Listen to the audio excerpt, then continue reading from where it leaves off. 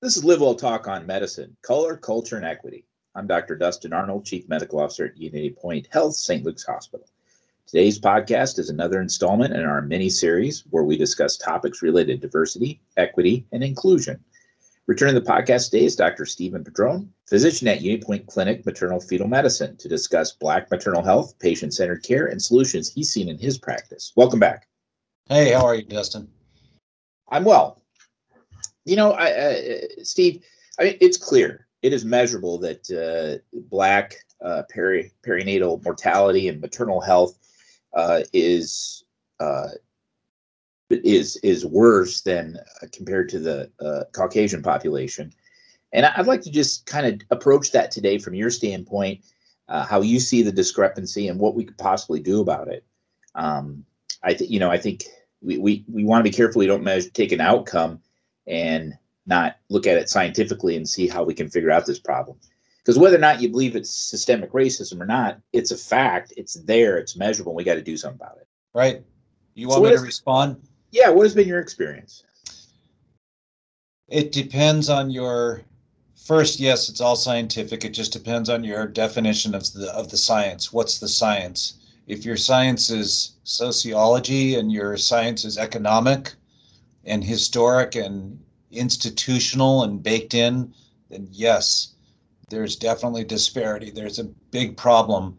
If your science is biologic, and is there a difference between the Black patient's propensity to have a bad outcome compared to the Caucasian patient? Doubt it. I don't think that's there. I think it's all social and economic. That's my casual observation of that. I know that they can list things as eating habits, obesity, smoking, prenatal care, alcohol consumption, but those are all problems in the white population too. It's not like that's limited to Black people, but it truly is present. What has been your experience with? Let's just start with nutritional deficits that you see in your patient population as compared to perhaps a more affluent population? Oh man, that's a great question. Let's just take your average population. Even if there is a difference in eating habits, there's a reason for the difference in eating habits. Again, that's baked in. It's social, it's cultural, it's something that is developed in our society as a consequence of X, whatever that X is: economics, living conditions, food deserts, areas that don't have good access to food. I think all of that is societal. Let's take a specific population, though, of our African immigrant population. We have huge dietary challenges in that population because there just, aren't enough African grocery stores. Or there's a difference in the content of African food. There's a higher prevalence of carbohydrate, which predisposes to glucose intolerance in pregnancy. So I think any way you slice it, there's a big cultural and societal difference. Does that answer your question, Dustin? Yeah, you did. You reinforce one of my prejudices is that if patients that live on Country Club Drive are less likely to get readmitted than the patient lives on someplace on the southeast side of Cedar Rapids from, the 800 block to the 1500 block. That's an observation. And I think part of it is social situation, a social network support system. I know we won't find one single solution to this problem, but we got to keep trying. And I refuse to give up just out of my competitiveness. I like to win, and I want to keep driving forward on this. I will say, having grown up in poverty, your reward system is different. When the tax return would come in, May, we got Kentucky Fried Chicken. We never got that, so you celebrated. We didn't go on vacation someplace, right? We celebrated with some sort of, I'm just going to say it, gluttony of food as a celebratory event. And I think that is also some of the things that people that are in poverty do that too. That's just a social thing that they can reward themselves. And therefore, I think eating poorly It just follows with poverty, quite honestly. Despite all the measures that we put in place, particularly school nutrition, breakfast and lunch, and the backpack program here in the Cedar Rapids schools, highly successful and worth the effort. But we still see poor nutrition in the adolescent population that goes into adulthood. Yeah, food is a reward. If your reward food is Kentucky Fried Chicken as opposed to a salad, that's, a salad at a country club, let's say, really just put a stark contrast there, then that's going to affect your health. Here's another concept that I'm keen on and have been for a while, and that's the concept of weathering.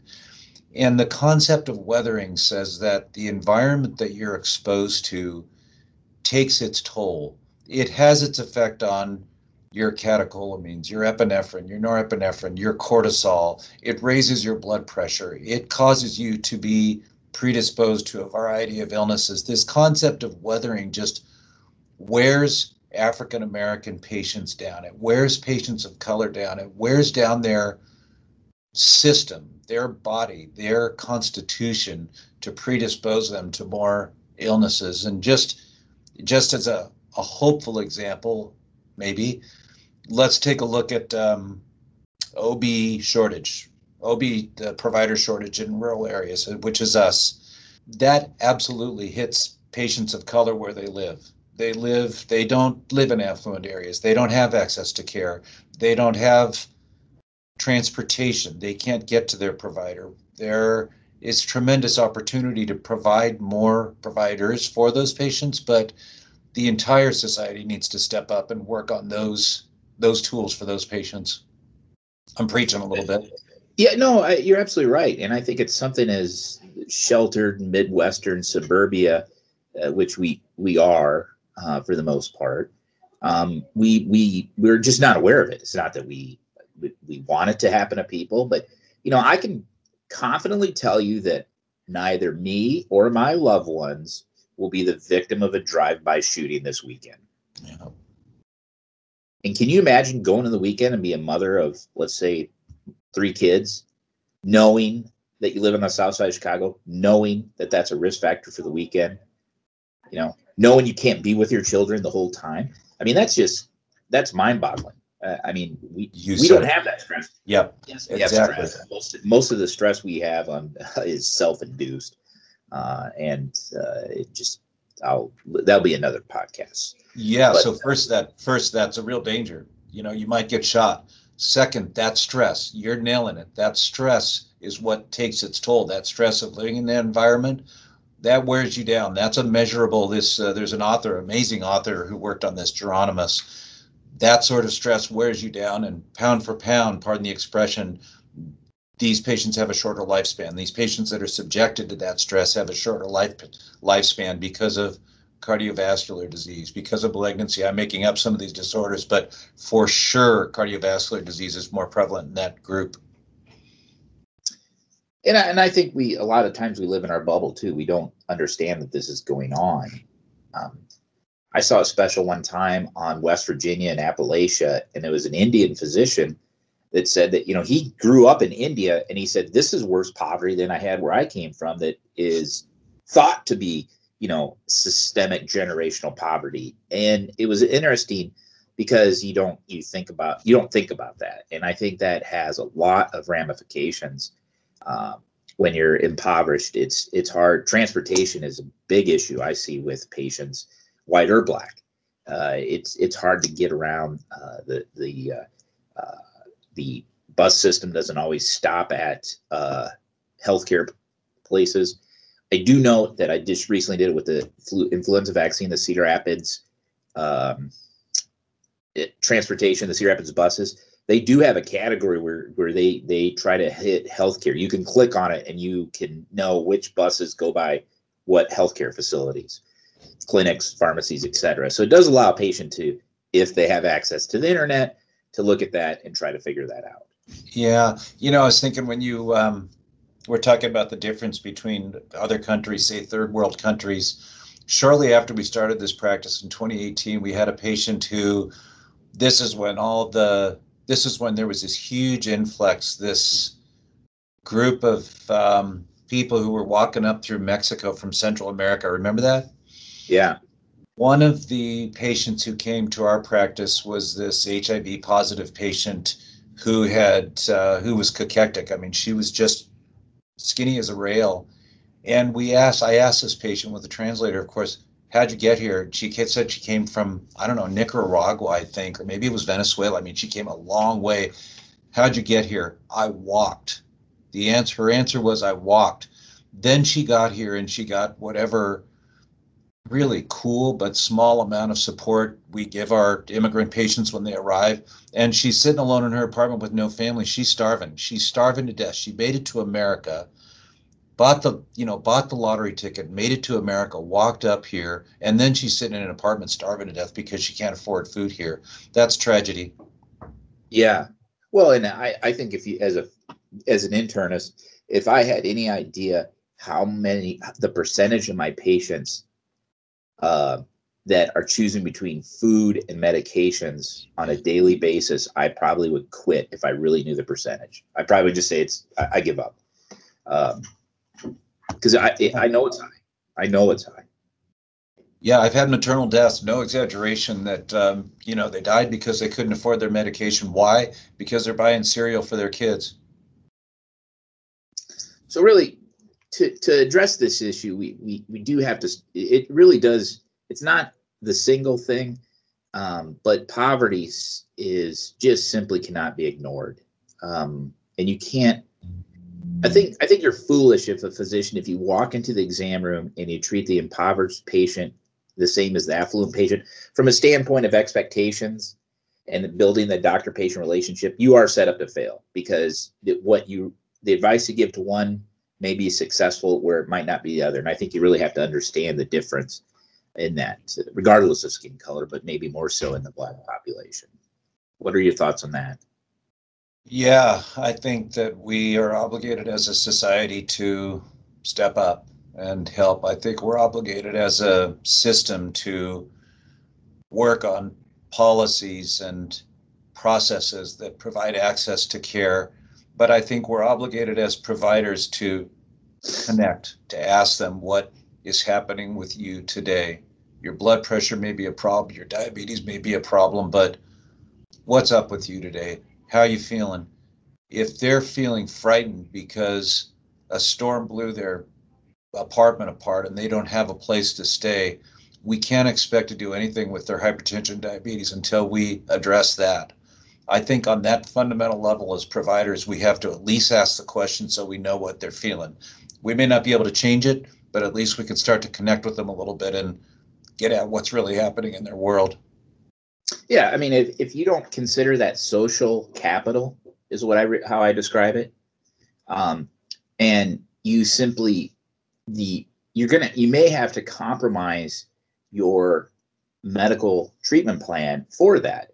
Let's just take something really common. The insulin regimen for the affluent patient is different than that for the patient that is stressed with finances.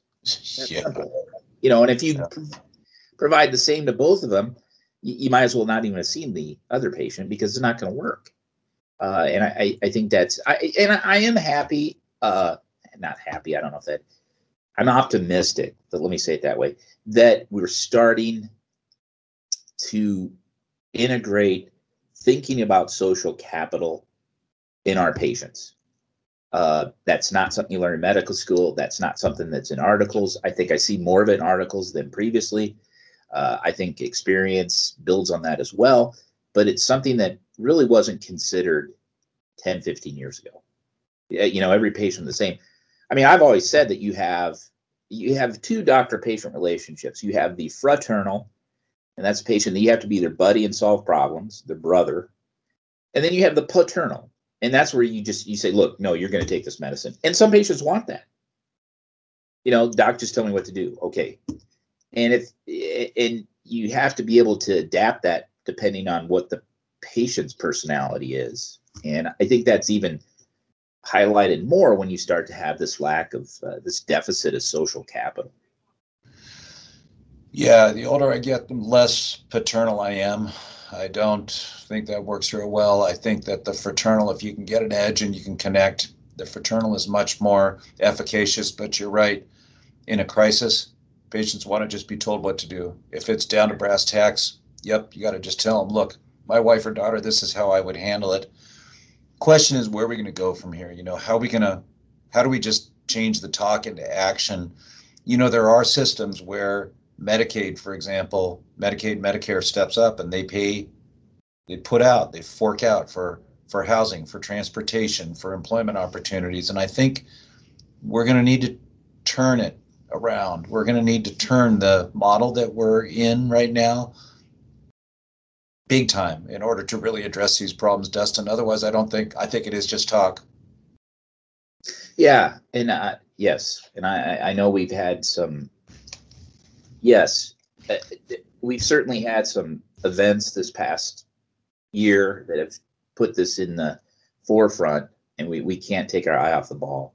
And these are long-term solutions. These aren't stuff that's going to be changed next week. No. The deficit of African-American physicians is significant. It's disproportionate to the population of roughly 12%. Not 12% of the doctors are African-American. Okay. Mm-hmm. And that's not to say that you can, if you don't have a doctor that's your same ethnic group, you can't get good care, but there is a connection there, like you said, fraternal. But that's a generational solution. You can't fix that in the next week. You can start tomorrow, but you're not going to see return on your investment for 16 years to 18 years.